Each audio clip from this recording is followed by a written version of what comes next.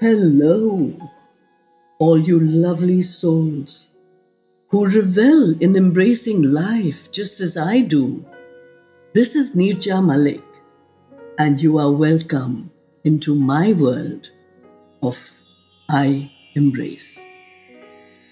And what do we intend to do here? We delve into the many layers and shades of my life, exploring resilience, positivity, strength, and the inherent fun and laughter that lies deep within each of us. Interludes from my own exciting and adventurous journey, my personal battles and victories that have brought forth innumerable lessons in my life. It is these learnings that I place on a golden platter with utmost humility for your personal consumption.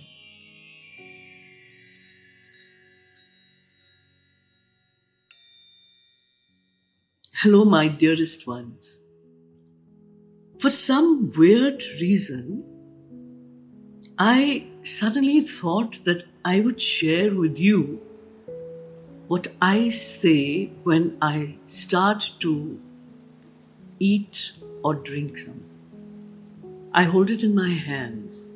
I shut my eyes and I say, may this offering be accepted by the Lord, and may it give me strength in the body, vigor in the mind, and endless love in my heart for His devotion. This came to me very strongly as I was having my breakfast because I felt that I needed to share it with you. And where that feeling came from and how it has transpired that I share it with you today is something beyond my comprehension. I have realized one thing in life, that the best is not to analyze these things. The best is not to waste energy trying to find answers to something that we cannot come to any decision. And the best is to bow our head in faith and in trust to the one above and go with the flow. So once again, my darlings, we are going to delve deeper into the various aspects of my life. And strange that I shall today talk about my husband Mandeep's younger brother's wedding in Chandigarh. And what do you think we Punjabis do? Eat, drink, and be very, very merry. So there was much excitement in the air as the Malik family was getting ready for Mandeep's younger brother's wedding in Chandigarh. After attending the proverbial fat Punjabi wedding, we headed back to Mumbai, where I was looking forward to quality time with my mother while recovering from the onslaught of the nuptials. The wedding, of course, has innumerable memories that I came away with of fun and laughter and joy and merriment, dancing and singing and embracing life full on.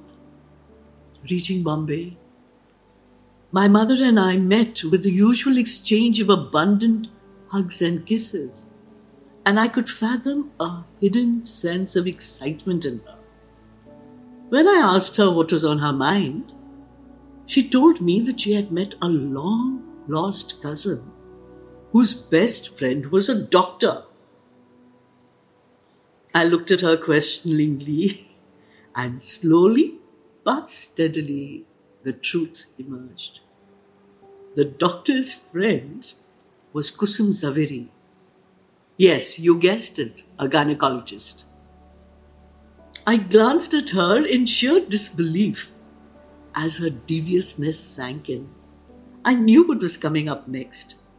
And then those very words I expected innocently, as if escaped from her lips. She looked at me beseechingly and hoped that I would make one more attempt at trying to conceive. Just this one last time. And she promised that she would never ever raise the topic thereafter. My mother's softly spoken words were law unto me.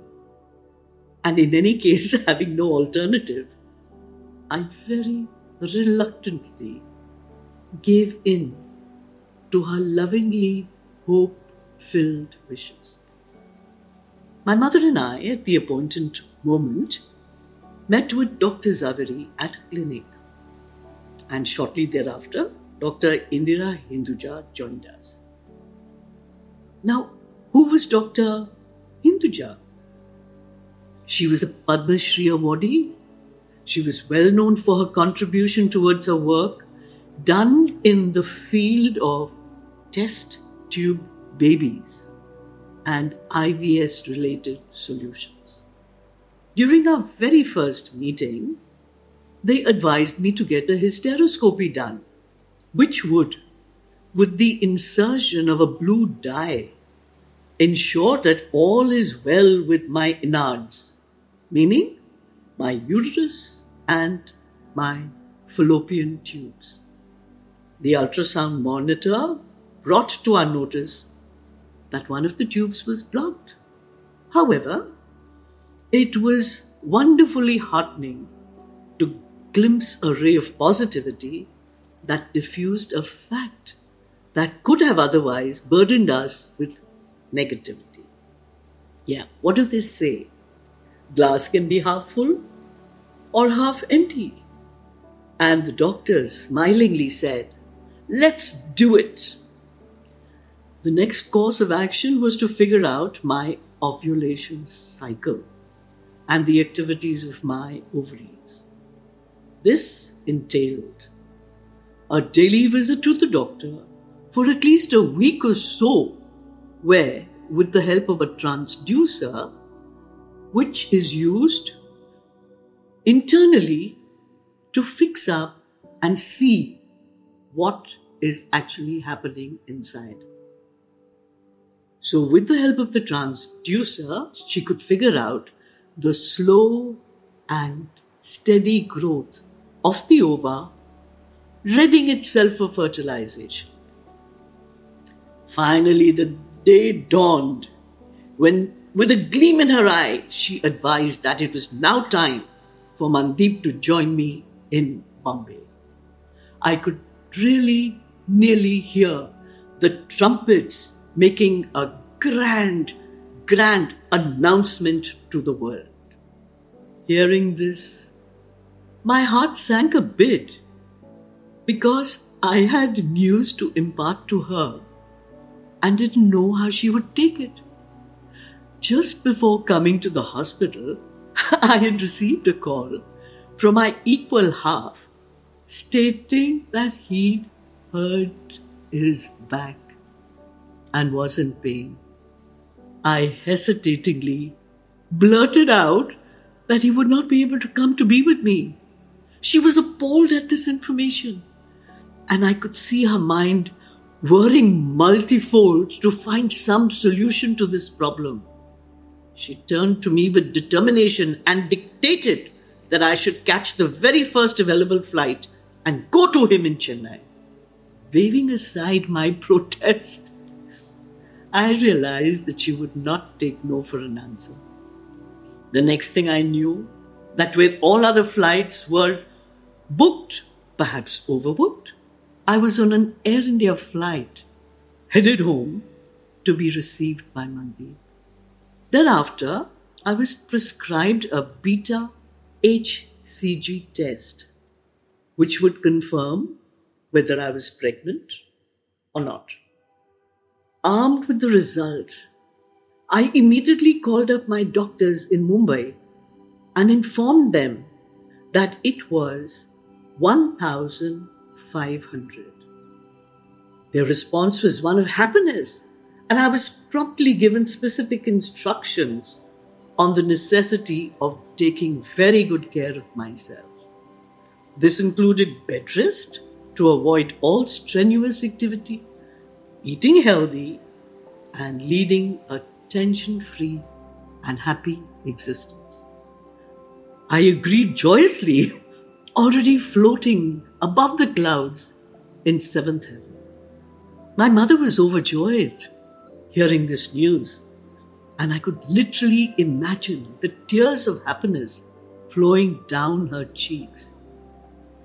Without wasting another moment, she excitedly informed me of her intention to fly in and look after the two of us. The beta HCG test was supposed to be done with monotonous regularity. The previous test results had been 1,500. This time, when my mother accompanied me to the clinic, the results had risen to a chaotic 1,50,000. We were taken aback. We had no idea what this meant. Telephonic conversations transpired between Dr. Zaveri in Mumbai, Dr. Vasanti in Chennai, and us. They seemed equally perturbed. Finally, it was concluded that the meaning of such frantic escalations can be either one of the two things. You may have cancer or a multiple pregnancy on your hands. Things don't just come easy to me. The only solution to the above question was the instrument called transducer, of which there was only one being utilized as an important part of a medical conference involving a foreign delegation which would culminate on Tuesday. And today, that day was only Friday. Most often, in such situations, the mind tends to think of the worst. After all, we are human. But I refuse to let my thoughts waver as the waiting for the transducer loomed large in front of me. My mother, a powerhouse of positivity, decided to go out and buy a pack of playing cards to keep ourselves well entertained during the interim period, where time was bound to and did hang heavy on our hands. As the doctor's orders for me was to remain in bed most of the time, this was a brilliant idea. And play cards we did, right through the day. One would have thought that this mother and daughter duo were gamblers from birth. Thoughts came to haunt me, as they do during the nights while both my mother and Mandeep slept, I presume, peacefully.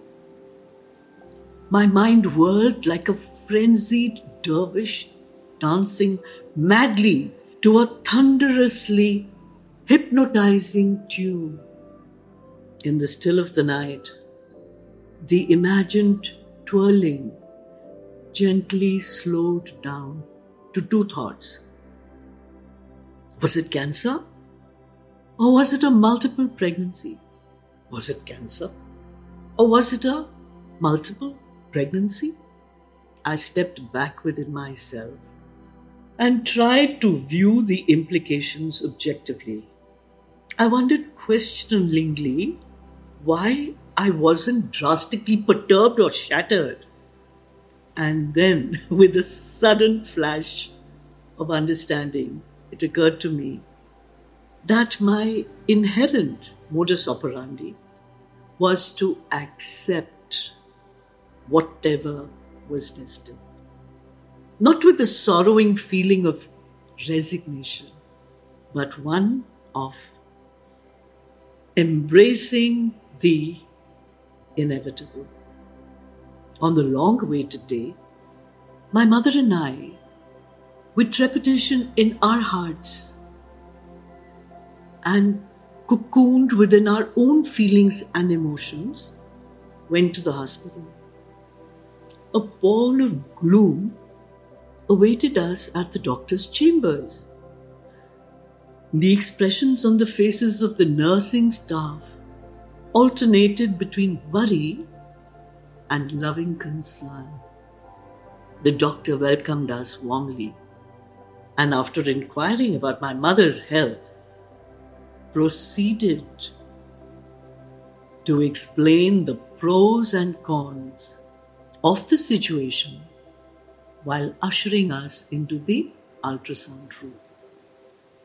At that point of time, I felt like a prisoner being led to the gallows before the noose tightened around my neck, shunting these morbid thoughts from my mind.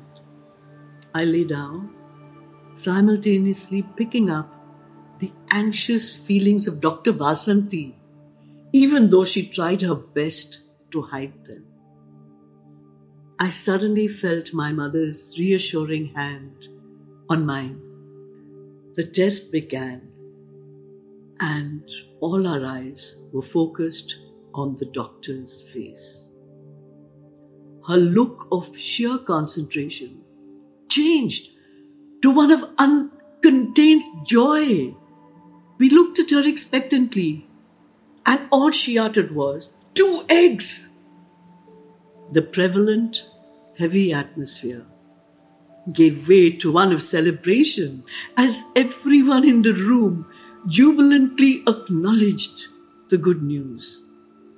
My mother and I clutched each other's hands while tears of gratitude flowed freely down our cheeks. And into my life entered one handsome young man, Dr. Sharan. He was the expert in this field, and it was with his presence also, and Dr. Vidya's, a radiologist, that this phenomenal news was given to us. We reached home, mother and daughter, feeling both wonderfully light-hearted and relieved. We lost no time in conveying the recent turn of events to my doctors in Bombay, who immediately wanted me to fly there.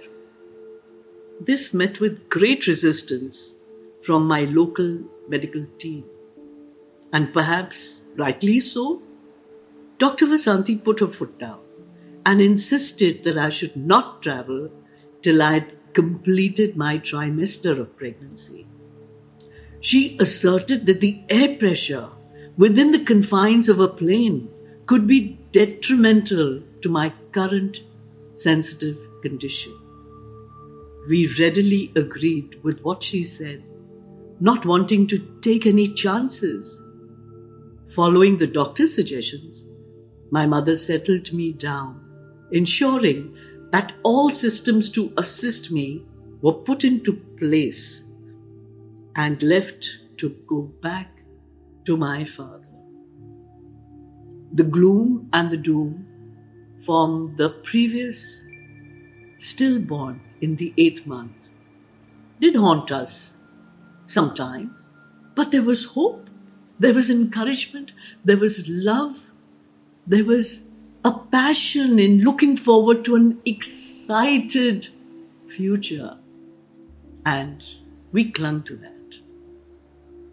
All was well with our world.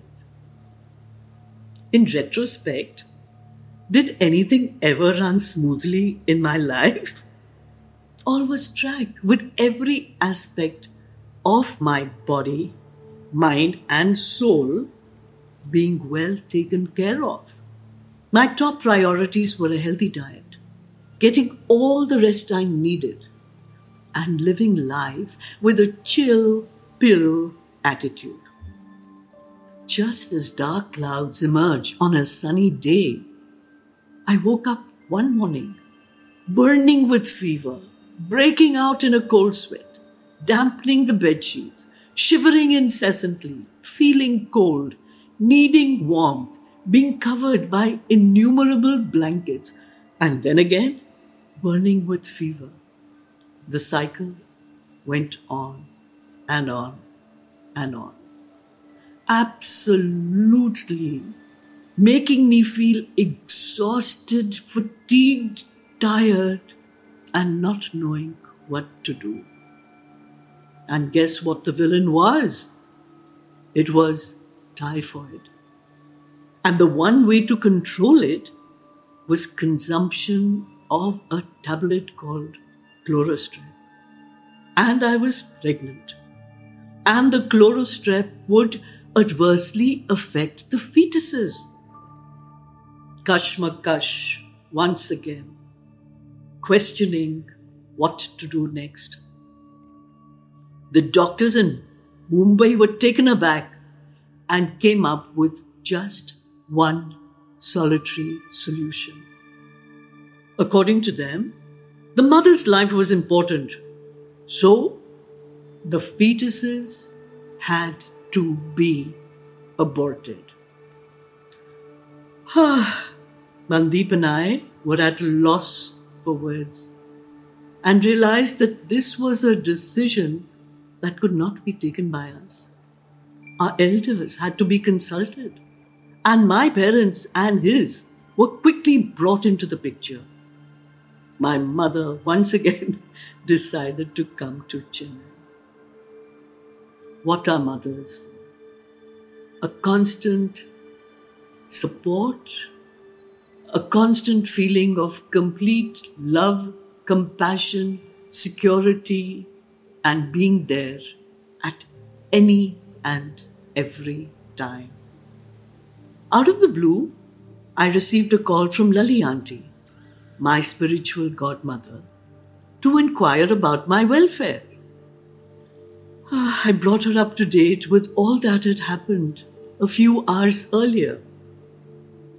Hearing me out, she very calmly informed me that she would immediately bring some vibhuti to be consumed at regular intervals. She would also arrange a prayer meeting for my benefit and assured me that all would be well. I must go back to the nights of simultaneously having fever, simultaneously burning, simultaneously sweating, simultaneously dampening all the bed sheets, and simultaneously having a friend, Kavita, to stay by my side. At night, to go to the loo, I needed help. So my maid Rukmini was always there at the end of the sound of a bell. My friend Kavita offered to help me out at nights. She was more like a younger sister who cared for me. And since 87, I have been tying Rakhi on Naresh's hand, her husband's hand. That is something that has never stopped. Come hail, come shine. And I loved the both of them and theirs dearly. So her younger son was about 3. And people had told her that typhoid could be contagious and she needs to be careful. So I insisted that she slept at the far end of my room on a mattress, on the floor, and that she would get up to help me only when required. She did this for many a night, and that also helped a great deal in my healing and feeling better. As promised, Lali Auntie arrived with the vibhuti. I immediately consumed a pinch of it, paying complete attention to her calming and soothing words, which were steeped in the very depths of the wisdom of our spiritual philosophies. Between her leaving my bedside and my mother's arrival, I indulged in my favorite pastimes of repeating my jap and chanting the Gayatri mantra. Surprisingly, by the time my mother came home, my fever had totally disappeared. Seeing me, she was deeply relieved. We held each other tightly. There were no words spoken. We silently cried. The tears just poured down our faces. I realized that the act of holding each other encapsulated us within an invincible ball of togetherness. She could feel my trauma, and she hoped that this precious pregnancy would come to full term. I could understand her tears and her fears. From my point of view, the focus was on I and my twins. But for her, it was much more complicated. It included her, I, her daughter, and her future grandchildren. Therefore, her anxiety would always be trebly so. While relating to the turn of events, I told my mother about the role Lali Auntie played in the proceedings and how it seemed to have miraculously impacted me. My mother's response was both of amazement and gratitude. I decided then that while naming the twins, I would insert the letters S, A, I in any order. The vibhuti became an integral part of my daily routine. My health improved dramatically, and there was now no requirement for aborting the fetuses. The power of collective prayer had worked. And at this point of time, I would just like to share that when all seems lost, my job that was given to me at my initiation with Swami Tapasyananda Ji at the Ramakrishna Mission in Chennai on the 16th of April 1988, and the chanting of the Gayatri Mantra did wonders. Om Bhur Bhuva Swaha Tatsavitur Varenyam Bhargo Devasya Dhimahi Dhiyo Yona Prachodayat. Let us meditate on the glory of that Supreme Being who has created the universe. He who is to be worshipped and is the remover of all sins and ignorance. May He enlighten my intellect. Hari Om Tat Sat. Om Shanti, Shanti, Shanti.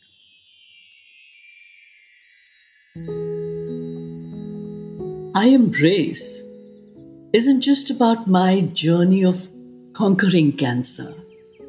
It's about embracing life in all its entanglement and beauty.